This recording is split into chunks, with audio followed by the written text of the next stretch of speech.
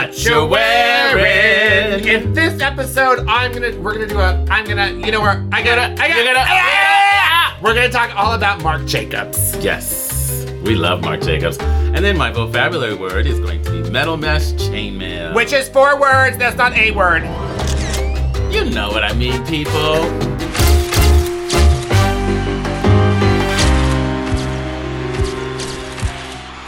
William. Mark Allen. I mean, I'm so happy to be with you on Halloween, yeah. What's it called? Remember Halloween. Hallowed Eve? Remember there's a name Hallows for it. Eve? Yeah, is that what it's called? But that's when it's the day before, but we're on the day of. Yeah, well, we're recording this the day of. I mean, it's funny because we were just talking about costumes, and neither William or I are very much into Halloween. No, I know. I always say Halloween and New Year's is for the rookies. Oh, no offense, anyone. Amateur hour. Yeah. I mean, but there's some people. I mean, I can agree with you around the parties, right? Right. But I know people who started planning their costumes for Halloween months ago. Oh, no. People are serious about it. And it's gotten out of control. Right. I was talking to someone in a store, and they said that they had a customer who had hired a costume designer to do their costume. I love that. Yeah. But I just think it needs to be the right venue you're going to. Like, I hate, some of these people put so much time and effort into, quote unquote, elaborate outfits, but then they're in a 900 feet studio, and it's like cocktails in someone's kitchen. It's like, well, right. if you're gonna dedicate time to a costume, it should be a big room, I don't know. I don't know. You should be really going somewhere. And really going doing something somewhere. to really be seen by it. Right, and not in a crowd on Santa Monica. Right. Well, that crowd on Santa Monica Boulevard, people travel here. I mean, in yesteryears, right. People would travel here from all over the world to go and be a part of that. It's 100,000 people or something crazy. Or 500,000. I don't know. I don't get it. Yeah, no. so what is your favorite costume that you've ever worn, though? My favorite? Not that you've seen on something that you've done. Because I'm not that into it either, but I have 2 costumes that were both killer. You want my number 1 or number 2? You can tell me both. Okay. It's a podcast. We can talk as long as we want. My number 2 is, and actually you witnessed it, it was... Let's see if I remember. You will. I want to say it's gotta be 7 years ago now. The Halloweenie that they did in the cemetery. Yeah. Okay, that year, we decided, a group of, I think there was 6 of us, we decided we wanted to be the disco footballers. Yes! So we did football padding, shoulder padding, and helmets, and fully mirrored the entire thing. The surface of the entire helmet or the entire shoulder. So a disco ball helmet and totally. A disco ball. That's pretty glam. It was really great until we didn't realize, because they were tiles. They're basically mirrored tiles, so they're squares. So what does that mean? There's sharp edges. Uh-oh. So when we were in the crowd, we figured out we were cutting people. So that's why when you saw us, we were in VIP, and we basically almost had to stay there because we were cutting people, bleeding. So all those people that were vampires around you were actually just bleeding. They actually were bleeding. Disco. And the cool thing is we did that as a group 3 different times. We did it on the Boulevard. We did it for a private Halloween event. And San Diego. But the concept is so good. It's too bad that you couldn't figure out how to not have people die from it. So what we should have done was gotten the more circular mirrored pieces. Yeah, or did you guys just shatter your own mirrors and do it? No. Well, what we did was we went to Michael's. I guess that's a plug for Michael's. And we went and got mirrored tiles. Quarter-inch. And you used the exact ones that they gave you and just did it that way? Right, we just hot glued them all over the you surface. And a hot glue. No. It's too much work. Okay, I got that. What's the other one? What's your... The other one was, I got invited to Adam Lambert. He does an annual Halloween party. I got invited to it 3 days before. Of course. And I'm like, okay, I know this crowd. I know it's going to be a room full of celebrities. There's going to be a lot of press. I better bring it. So I went to my dear friend, local LA designer, Chakra. Yes, Chakra. Love Chakra, Mr. Russell. And went and I just grabbed a headpiece, a mask from him, and like, I don't know, 6 or 7 random pieces, shoved it in a bag, and I was like, I'll figure something out when I get home. I'll make something up. I put all these pieces together, and it was a huge hit. And I called it my Glamazon, my horned Glamazon. Oh. Yeah. So we'll have to maybe post the picture of one of these we'll have to see. Halloween We will definitely have to get Eric to put some pictures up of this. Because I think that the people are going to be wanting to see. They're like, what is he I talking have about? 2. Both of Tell them me. are completely dumb. I think the time you saw me, I was dressed up like Wonder Woman. Yes. Okay. Yes. And what had happened was I had a friend visiting from Sweden. And we were coming back from Vegas, and we got into the airport, and there was a horrible accident on the 405. Like, horrible. It That took night? us Wow. to get, the freeway was just dead stopped and we were stuck on it. From LAX to my house, which is normally 45 minutes, it took 4 hours. What? Yeah, it was like closed and we were stuck. Anyway, and we had to go to the bathroom, it was the whole scene. So we just sent a friend over to grab costumes for us. I said, look, just because my friend, she's like petite and then svelte, like she's like 5'3", maybe 5'4", and I'm like 6'3", right? So I said, just get anything that's the same, like 2 costumes that are like a big one and a small one, and we'll go together and it'll just be funny, like whatever it is. So it was Wonder Woman. Right? So she goes to the store, says, okay, I found Wonder Woman. How about Wonder Woman? And I go, great, let's do that. And my friend Botilda goes, what's a Wonder Woman? I was like, oh no, yes, girl. So anyway, we got those on, and everyone loved it and thought it was so funny. And we were just like, and then I have this Bavarian barmaid costume. And I wear it with clogs, and it's a little mini skirt and this big, like, white poofy thing. And I put, like, 2 big fake breasts in there, and I have this huge wig. I mean, with my clogs and this wig, I'm 7.5 feet tall. It is ridiculous. You're making me think of a Carol Burnett skit. Yes, it is worse than that. Like, not even a well done. And then I have this Louis Vuitton special edition bag that matches it. So what happens is I wear that little bag, and I have, like, a fake cigarette in there, and it's like a whole shtick that I do. It's very funny. Did you stay in character? Oh yeah, the whole time, the whole time, and that's a good time. So I mean, I say that I'm not that into it, but I gotta tell you, both of those times that I dressed up and went out and did that, you know, I had fun. But I was like, the first time was working at Halloweeny, right? So it was a big party in the cemetery, and I did that twice. So once Wonder Woman, once Bavarian Barmaid, and then once I went to a party downtown, and for that I was wearing Bavarian Barmaid too, and it was like. It was funny. Yeah. It was also cool that you can tend to kind of think you're throwing something together and it's kind of half-assed. Excuse my French. Oh! Language! But everybody wants to be photographed with you and they love what your look is and blah, blah, blah. So, you know. I know, but William, that's like when you and I just go out to the market and This people are is like, true. oh my gosh, you're so chic. Where'd you get those flip-flops? I'm like, these Bottega Veneta crocodile. I don't know what they're just These flip-flops. Swarovski crystal crossovers? Our basics are other people's hopes and dreams. Yes. If we can And think we're about here that. to inspire. Here to inspire. Are we not? We are, and speaking of inspiration, will you give us some what? Vocabulary. And you know what? That is metal mesh chainmail. The first documented use of metal Okay, mesh. so first of all, Yes, talk to I me. want to just talk about moving forward. When Yeah. I say vocabulary, and you say I'm going to come with a vocabulary word, vocabulary, a word. Like Right. everything you have is like 17 words long. There are many things we can talk about other than metal mesh chainmail. Isn't there chainmail just chainmail?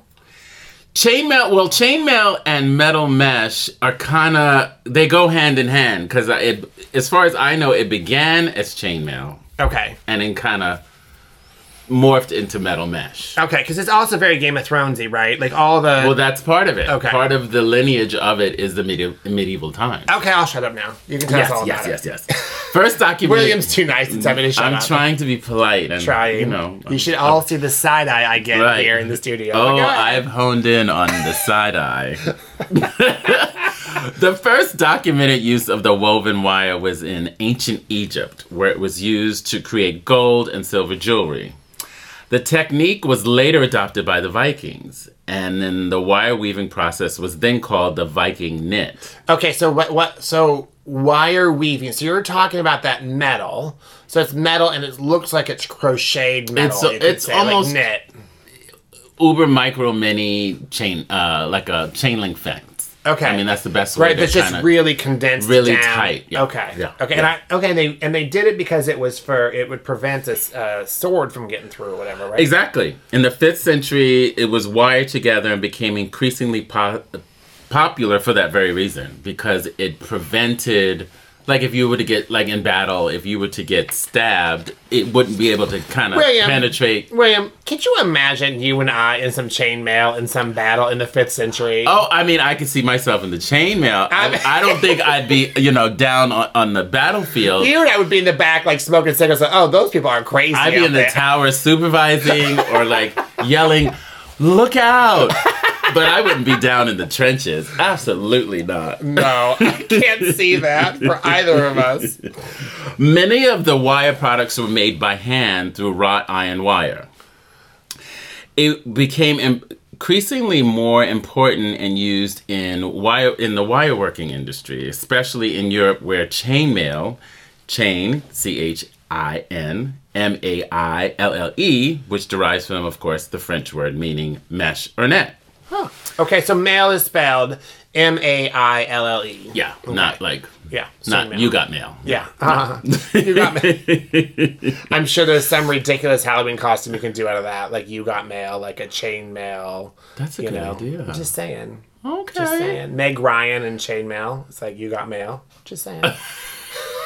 Is that a stretch? Wow, that's not even side eye, you guys. I mean, straight on, like, roll eye at me right now. Sorry. No pupil, just eye roll. Your head's gonna fall off. You keep doing that to me. Just saying. It's still used today for body protection purposes in, like, wood carvers, meat packer, gloves, and jackets, as well as scuba divers to protect them from getting shark bites, basically. I can also see that a chainmail would be, rather than having, like, a metal breastplate that doesn't have any flexibility to it. Exactly. That chainmail would move with the body, and 100%. You could actually, 100%. Yeah. Yeah. I mean, because they have a lot of that chainmail, because you can do your arms, your torso, down your legs, all that. And to your point, you have much more mobility, Yeah. Yeah. So it was brought into high fashion by 60s designer Paco Rabanne. No. And actually, at that time in the late 60s, he was like the futuristic designer. I know. We got to talk about Paco Rabanne. We really, really do. Because he was almost 100 years before his time. And his technique. Yeah, I really don't know much about him. I mean, because even now, if I see Paco Rabanne somewhere, because they're reinventing it, like they're trying to do everything. And it's really interesting to watch it because it's got a, he has a very industrial, lots of metal and all that he's still using. So I just saw something at Bergdorf's a couple years ago that had chainmail in it. Isn't that interesting? Yeah. And I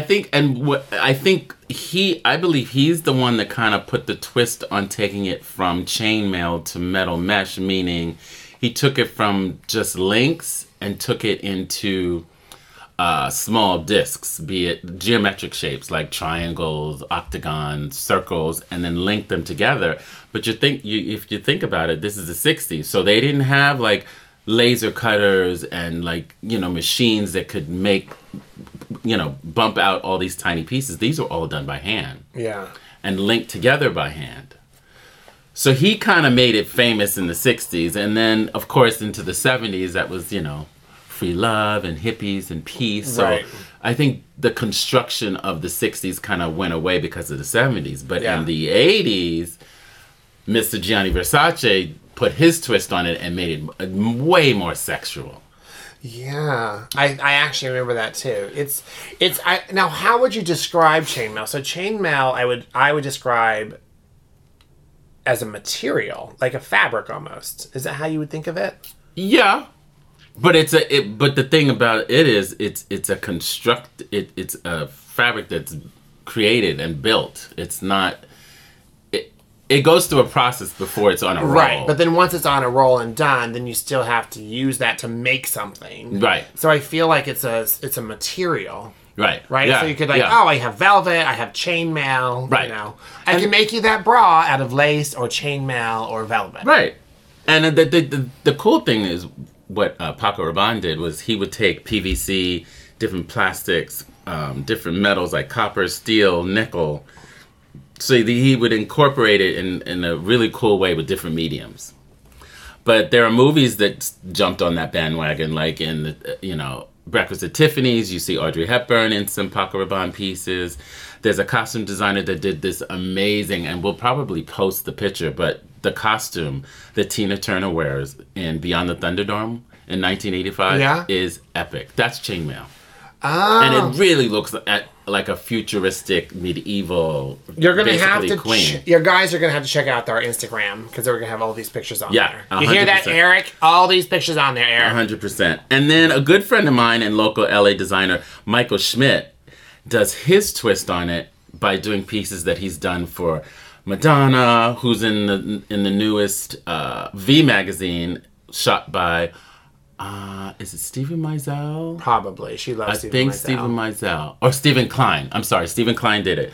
But he did a whole necklace bustier with and he collaborated with Swarovski crystal. So he basically does the technique of building metal mesh, but with all Swarovski crystals. So chainmail would be really the way that a designer could get metal into their collection. 100%. Yeah. Awesome. Yeah. And the cool thing is it comes across, especially when you see a woman in it, the woman just exudes that kind of power. She's powerful. Yeah. We love and not that to be woman played with. Not to be messed around with. I need to get some chainmail for myself. You do. And people stop playing with me. That's right. That came across weird. They're already playing with me. Don't worry. Weird. Don't worry. We like weird. It's Halloween, y'all. Awesome. Thank you so much for all that hard work on letting us know what a chainmail, metal mesh chainmail is. You are the best, William. I'm trying. But you know what that means? As I'm wrapping you up on that, that means it's time for our hotline. Yes.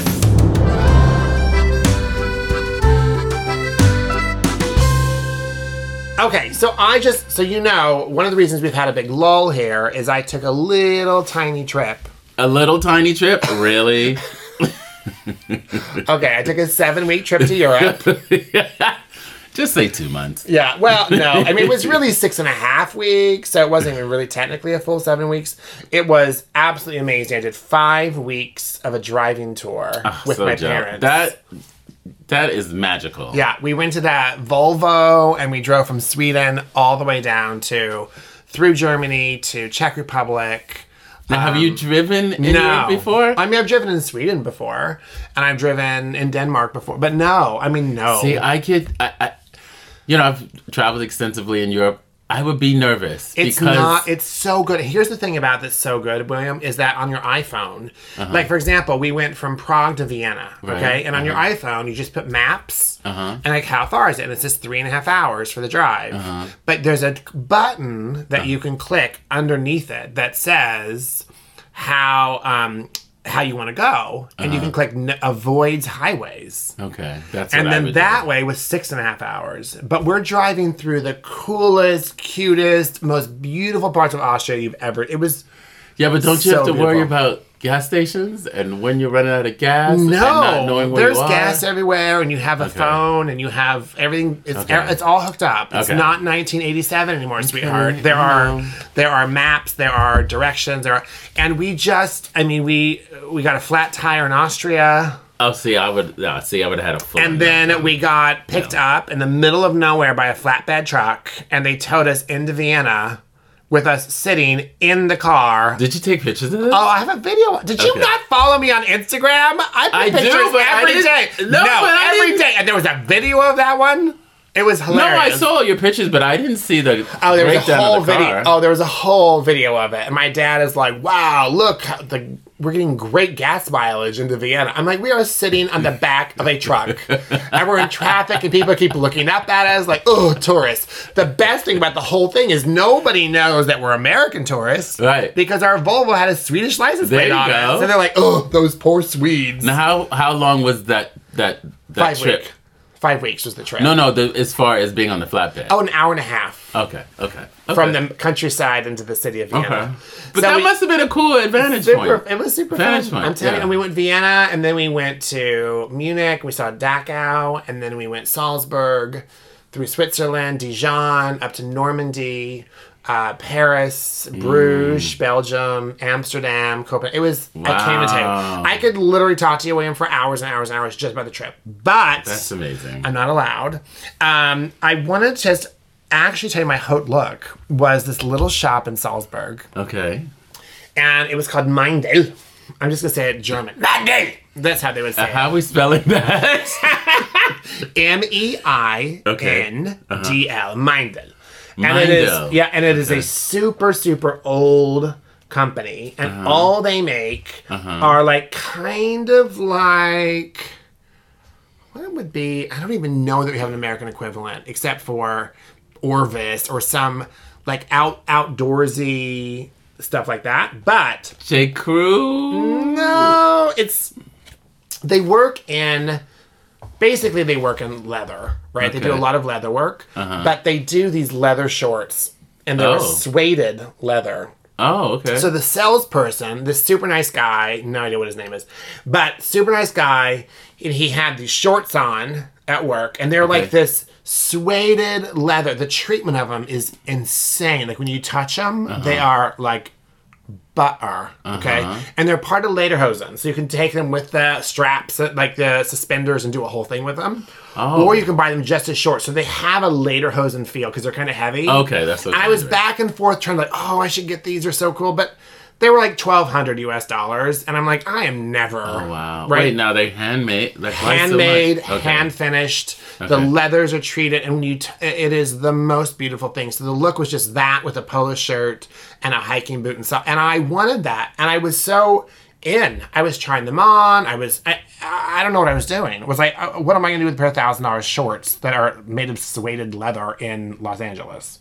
Oh, we can figure some stuff out. And the problem with that too was like on top you have to. Anyway, I loved the workmanship of it, and I love that it's a garment that they've been making for over 100 years. Right. And it's the same garment. So today you can go in to Meindl in Salzburg and buy that same garment that they've been making for 100 years. Wow. And I was talking to the guy. He goes, "Yeah, I wear these like 3 times a week." And he goes, "They're just so comfortable. They get so soft, and then you just love wearing Now them." let me ask you how. I'm curious to know how were they styled? Like how did he wear them? He wore it with a button-down shirt Okay. and a belt. Okay. And that was it. It like was tucked in. tucked in. It was like just very. Okay. It was very. I don't know. I mean, it's definitely stylized, but it's very. Here, I'm just showing them. But it spoke. And they've got, it's almost like a cargo. They have cargo short versions. They have pockets on them, and they have just the regular ones. But it's all about the treatment of it. And I bought a belt from there because it had the material was just so beautiful. But it was definitely my haute look. There's something just so on point about working with something that is so old and that's lasted. Yep, and having it be new and relevant because it looked right, like super in and cool right now. Wow. And it wasn't black leather; it was like beige nude leather, and you wouldn't even really know it was leather or suede unless you touched it. Wow. So I was way into that. So that is my haute look. Yeah, that sounds right up my alley. Those shorts. I'm telling you. Yeah. Yeah. All right, now what about you? Well, one woman, two looks. One of my favorite movie stars, Miss Angelina Jolie. Ooh. On her Eternal press junket, I want to say it was. Wait, is this just a press junket that wouldn't end, or is it for a movie called Eternal? Well, that's a joke, y'all. No, the movie For is her called- eternal press junket. I'm like, is she just always on a press junket? Is that what you mean by that? I couldn't tell. That's the name of the movie. Okay. So I think I want to say her first red carpet moment, and I think this is her first red carpet since, I think, the divorce from Brad, I believe. Really? I believe so. So she showed up. I think Brad's gonna get back with Jennifer, don't you think? I hope not. Well, that's right. But to each I his forgot own. about that. But I had, well, you know, we to have each his opinions. own. Okay, anyway, Angelina. She wore this draped, I guess the best way to describe the color is think of cappuccino. Yep. In appearance, it looks like a beautifully draped strapless gown. Yeah. But in closer inspection, it was a jumpsuit that had pockets and really, really, really full legs. And it was by Balmain. And it was gorgeous, gorgeous, gorgeous, gorgeous. Wow. So she blew me away with that. Then, a couple of days later, she showed up And this internal press junket.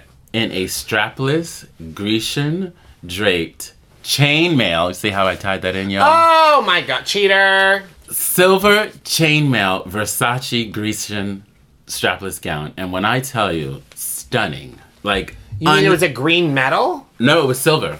It was silver metal. Oh. So it took on even more of a medieval vibe, but what made it so modern is that it was a strapless, and you can see it was a constructed gown. And the thing that I do love about Donatella Versace, she has built-in bodysuit corsets in every dress. Yeah. So you're yanked and pulled, and your shape is to perfection from the inside out. So. Now, do you think that Angelina had the patience and the time and the wherewithal to do 10 fittings for that? Or do you think they have a bust form that's exactly her body?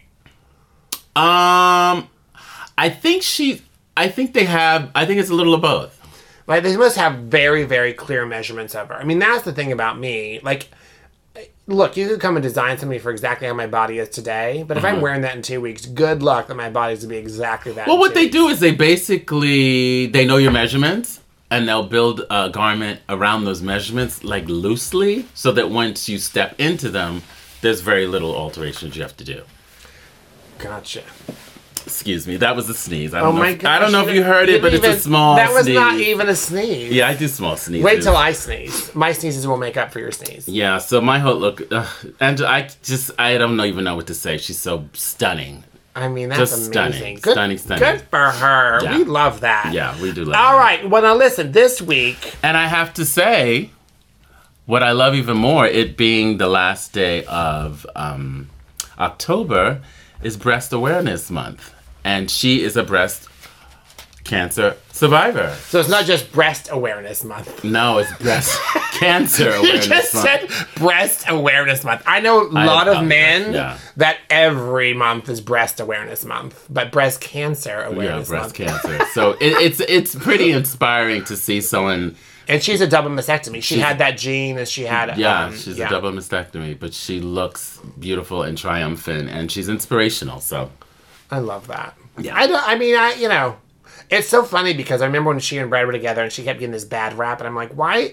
Brad's the one that was cheating. What? Anyway, don't get me started. Right. Okay. Right.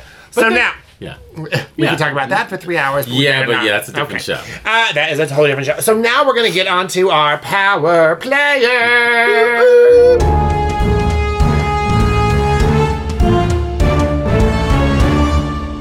All right, so I started working, really I was going to do a brand view on Marc Jacobs. Okay. But then I decided, I don't know, it's a difference for me between brand view and a power player. So brand view, we're really going to get to a lot of the numbers, a lot of the business, like what's happening. Right. And that's a different story to tell than to tell the story of Marc Jacobs. Right.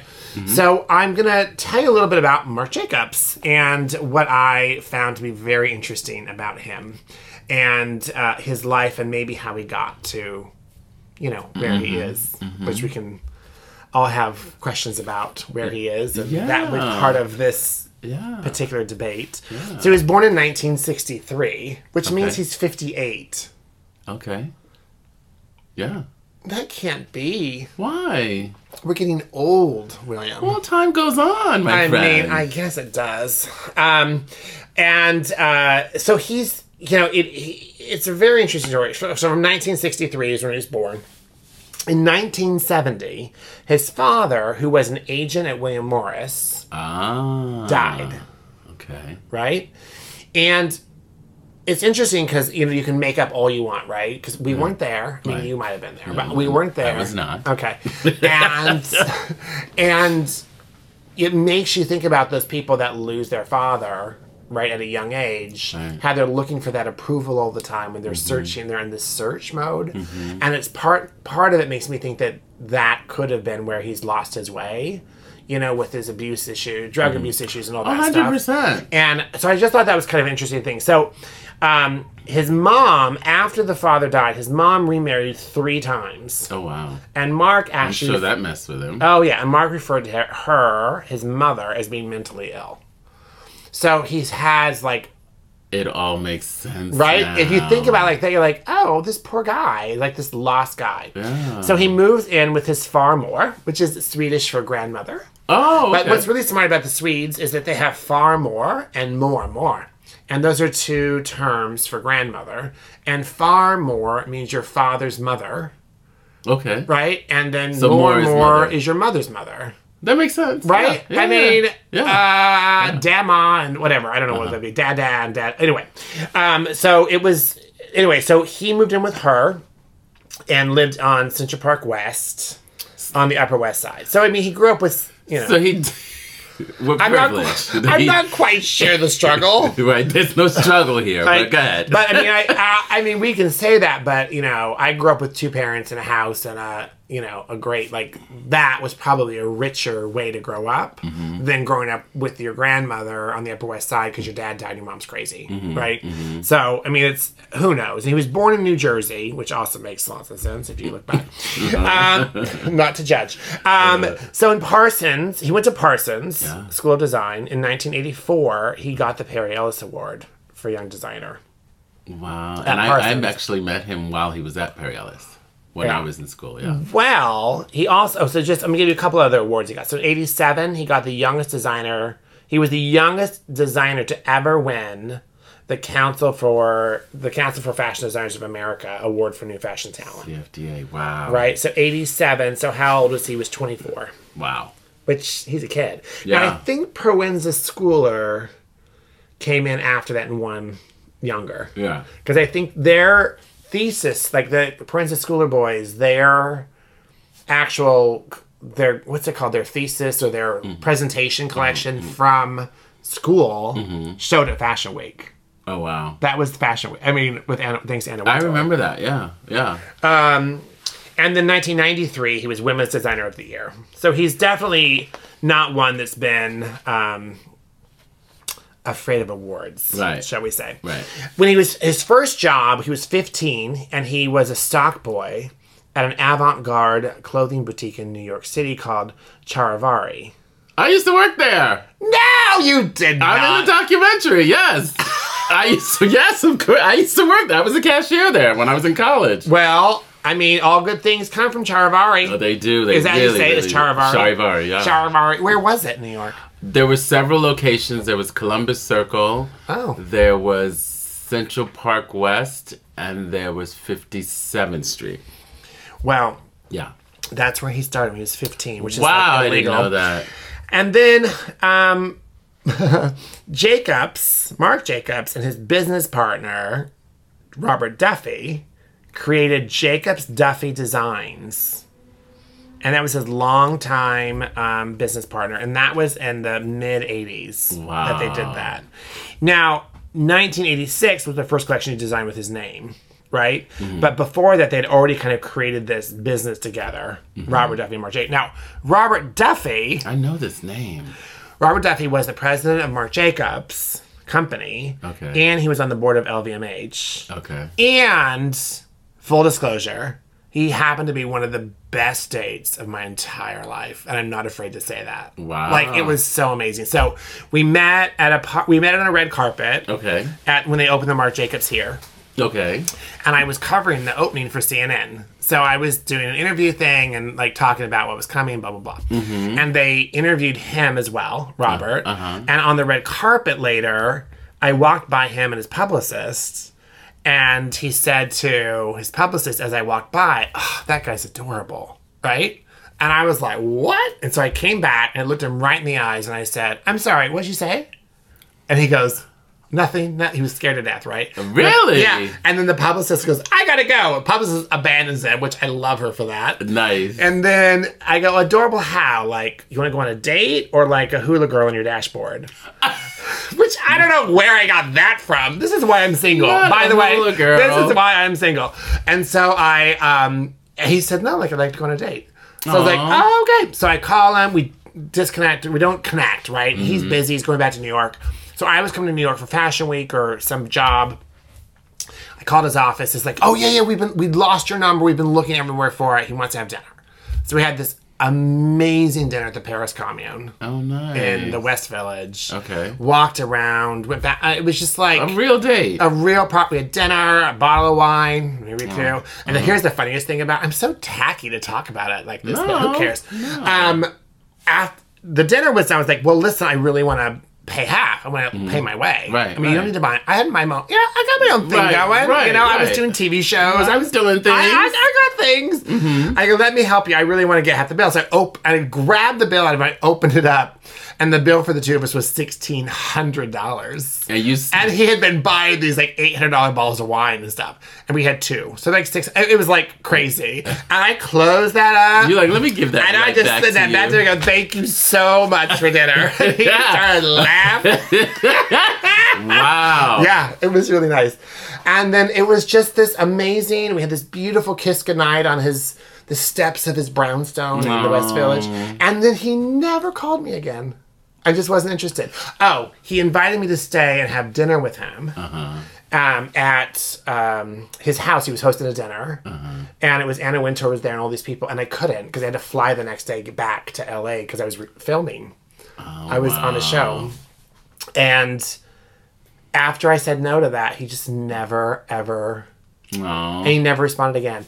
And then I sent him an F.E.O. Schwartz 5-foot tall giraffe Oh. with candy around it to his office, and I'm just sticking my neck out here. Call me. That's Right? adorable. Right? He didn't. I know! Right? Oh, shady. Shady. And then when next time I saw him at one of his shows, because whenever I called, he always gave me a great ticket. Like I always sat second row or right behind Martha Stewart or whoever else was about to steal my wallet, right? Right. And he had some tall blonde guy that time. But yeah, it was so...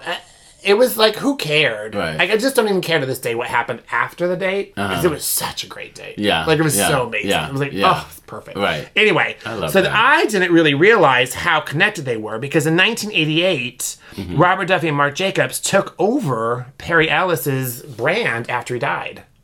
So he died, and then they were in running the whole brand until 1992.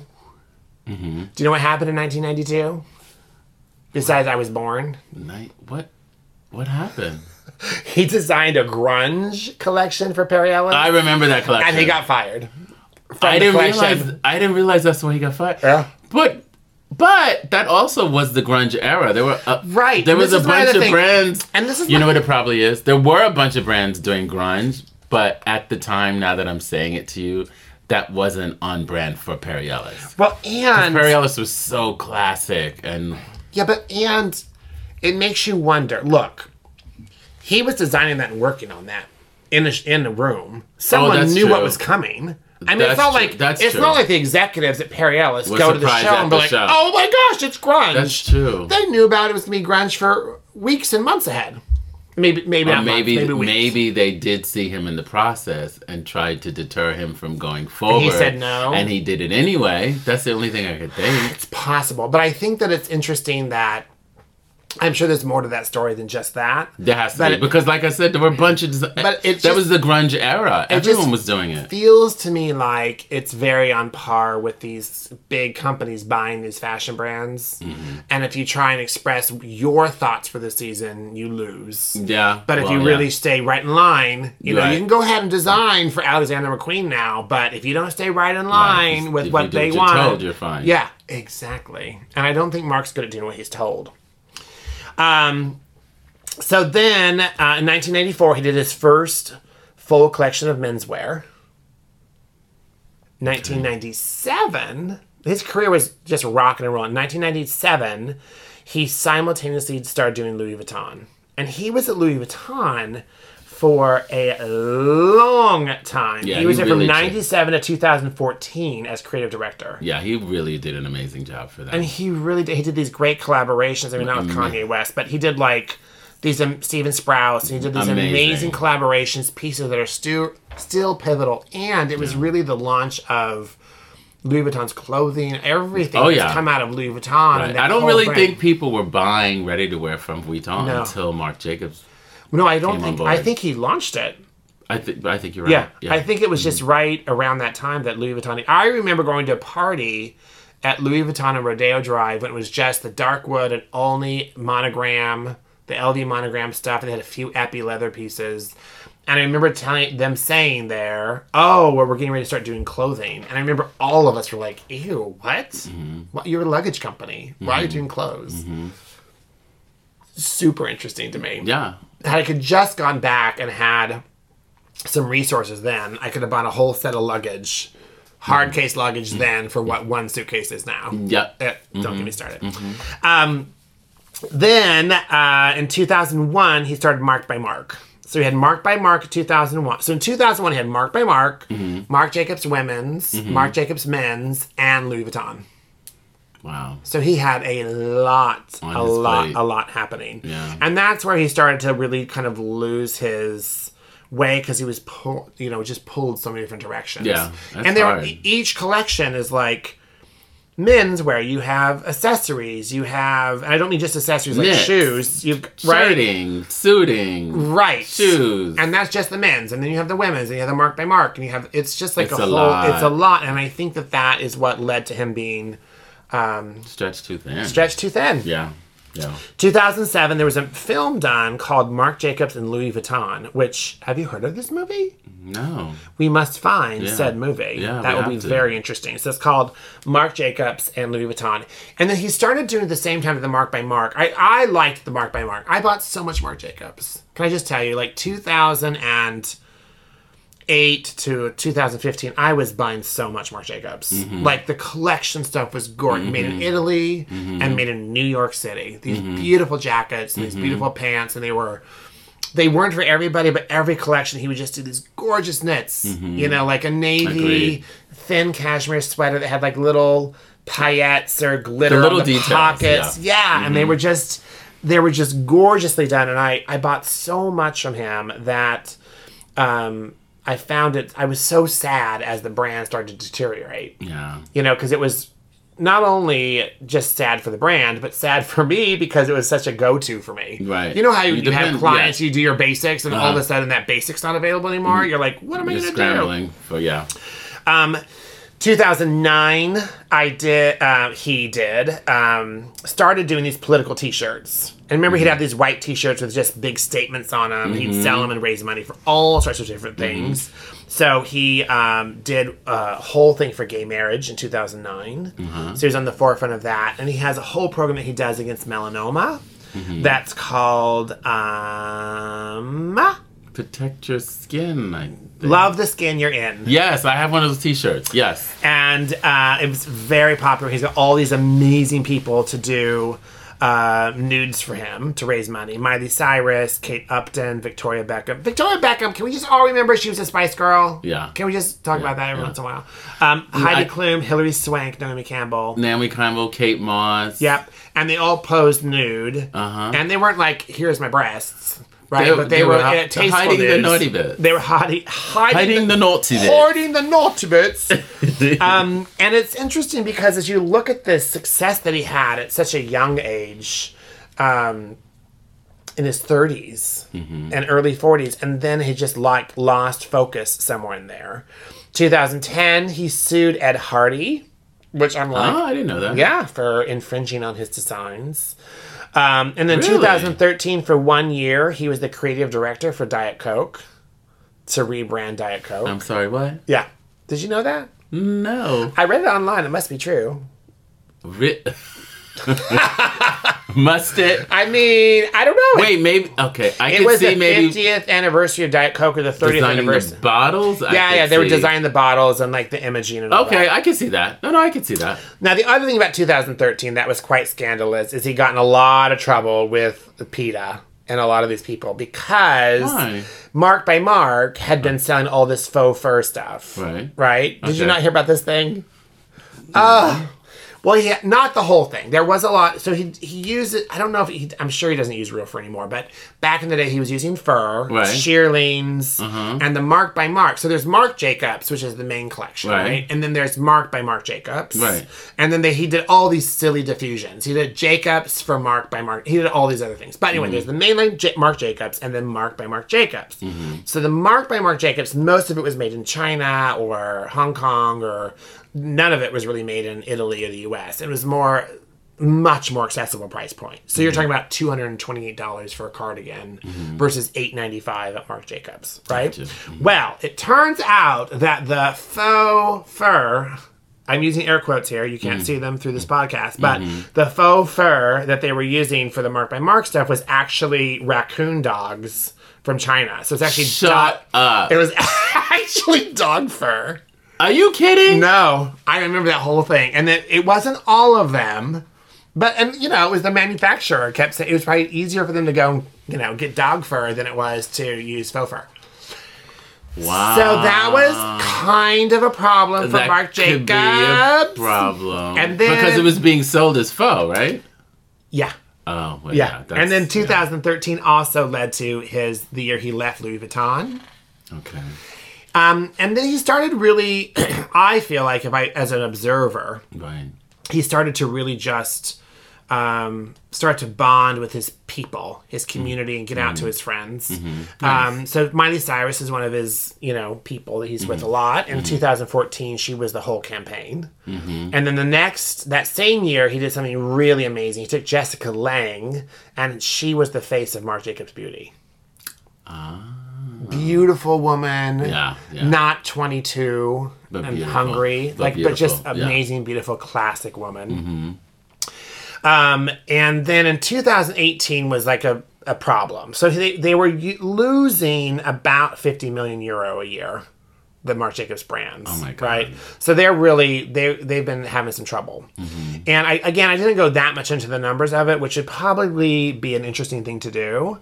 But LVMH, who bought part of Marc Jacobs, right? And I think that they might have owned part of it from when he was creative director or whatever their deal was. They assigned a creative director of contemporary Marc Jacobs. So they had put in a creative director at Marc Jacobs. Yikes. Which, if he's the designer, it's just like a very interesting... So I think that's... It's very similar to what happened to Halston. Yeah.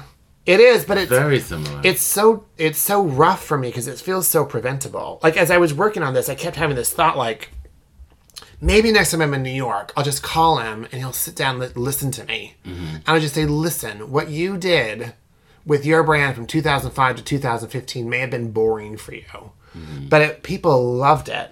And it was buyable, and people... Yeah. And the style of everything he did was just so brilliant in all that time. Anyway, in 2019, he got something called the Fashion Trailblazer Award from MTV.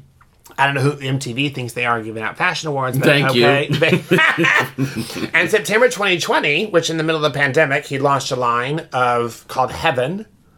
Did you hear about this? No, none of us did. It was a pandemic. Do not launch lines in the middle of a pandemic. It was a polysexual line. So polysexual meaning that they were garments that could go for men, go for women, go for non-binary people. Whoever wants to buy it, buys it and wears it. And I think that that's an interesting thing happening. I think there's a lot of brands that are doing like crossover and in terms of what they're selling. But one of the things I loved, one of my favorite quotes about his stuff that he said himself was, "My clothes are not hot. Never, ever." And if you look at what his collections are, it's not about being sexy, right? It's all about being pretty and cool and funky. And I think it's a really important statement to make, that I'm not about being hot and sexy. It's about... There are some sexy designs, but it's not so much about... they're not sexual, if that makes sense. Yeah. But then I think it can be sexy the way it's maybe worn. Right. But I just know that so much of what I've bought from him has just been beautiful stuff. Just pretty. Which I thought that was great. Also, the Renta accused him of copying a coat one time. That was 30 years ago. And this New York writer said something great about it, which I thought really sums up where we are at with the fashion industry and fresh designs and all that. This writer said, Mr. Jacobs makes no pretense that fashion emerges full-blown from the head of any one solitary genius. So it's really that people are inspired by what's around them. What you absorb, yeah. Right? And like I'm looking right now and you've got a zipper jacket on, Adidas stripes and camouflage. I go, you know what? I love that orange. You know what? I like that orange. Maybe I'll go and do something out of the orange. So in some way, it's not an original thought because I'm being inspired by what you're wearing. What you're wearing. You see what I did there? I like that. Anyway, so I thought that was a very interesting point. Then the other thing is where he's been coming back to his own roots is he uses a lot of cultural icons, way more than sexy big models. So, for example, Sandra Bernhardt, Bette Midler, Juliette Lewis, like he's bringing those people in. And he did this big campaign in 2016, which I now feel like I need to go back and look at. Because I didn't know Bette Midler ever did a campaign with him, but she did. And Chloe Sevigny, I think, did one as well. Yeah. I can never say her name, so I didn't want to quote her. But Sevigny. Sevigny. Chloe Sevigny. Chloe Sevigny. Merci. And my last topic about him was he got married in 2019 to a friend of mine. To a friend. Yeah, Char is a friend of mine. So I need to have this. I need to have this meeting with Mark. Yeah. And Char is a sweetheart. And Marc Jacobs proposed to him at a Chipotle with a flash mob. Did you know that? Oh, no. Yeah, he arranged a flash mob at Chipotle, which was apparently their favorite place, and it was to Prince's kiss. Oh, that's amazing. Right? So you gotta find it somewhere. But that video must be somewhere online. Oh, I'm sure. Yeah, got That's amazing. I would say yes. If someone did that, you gotta say yes. You hear that, everybody? That's the way to William's heart. A flash mob at Chipotle. Now, first of all, no, I don't know if it's Chipotle though. Well, you'd have to catch him at a Chipotle, which just sounds like a whole thing. So I think my point of Marc Jacobs really is like there's all of these successes and his business is in a really interesting, funky place right now. And I'm sending great fashion vibes to him because I really... Always. Because what he's doing now, I have to say, is brilliant. It's gorgeous.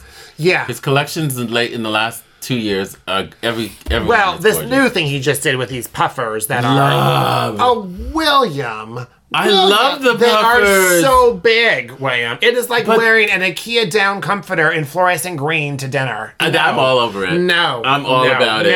No. Sign me up. No, this is... No. I love it, Mark. You can send me one. Absolutely not. I love them. Absolutely not. Love. That is our dear friend, Marc Jacobs.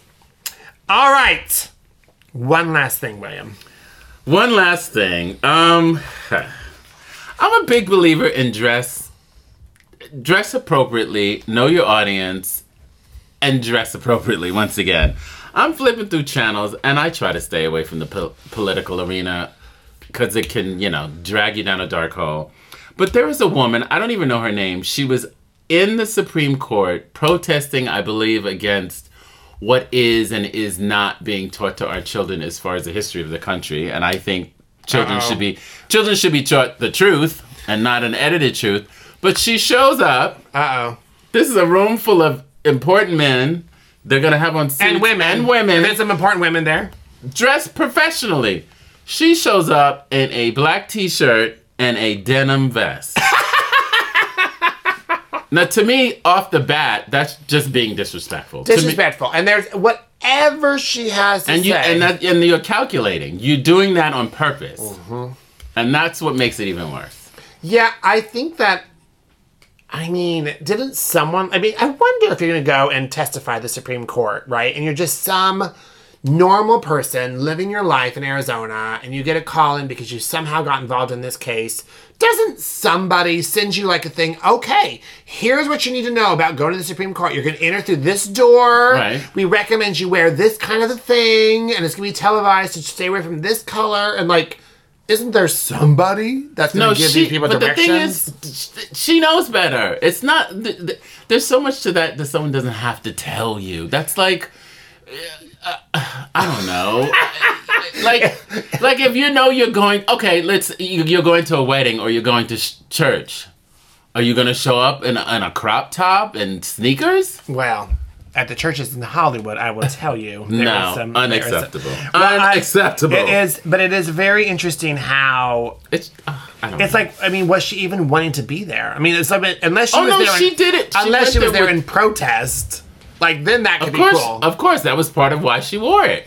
To be a protester? Yeah. Well, no, to be protesting what the room was about. Yeah, I got that. But to actually protest her having to show up and testify, that I can get. Like, I don't want to testify. But she was going to make a point of an issue she had a problem with. yeah, So for them to listen to you, you'd probably want to be more on point for them to listen. I always say that yes, good people will listen really hard to what you're trying to say, and they'll get through whatever you're presenting visually. Right. However, why must you give them so much work to do to be able to even listen to you powerfully? Right. There's just no reason. Right. Because if you're visually distracting, they're not hearing everything you're saying. No, they're not. Oh, anyway, don't get me started. But you know what? You need to start doing is you need to start following us on Instagram and Facebook and liking us wherever we say to like us. Absolutely share. Share. Oh. Just share with one other person. Thank you so much for listening, and we will see you next time.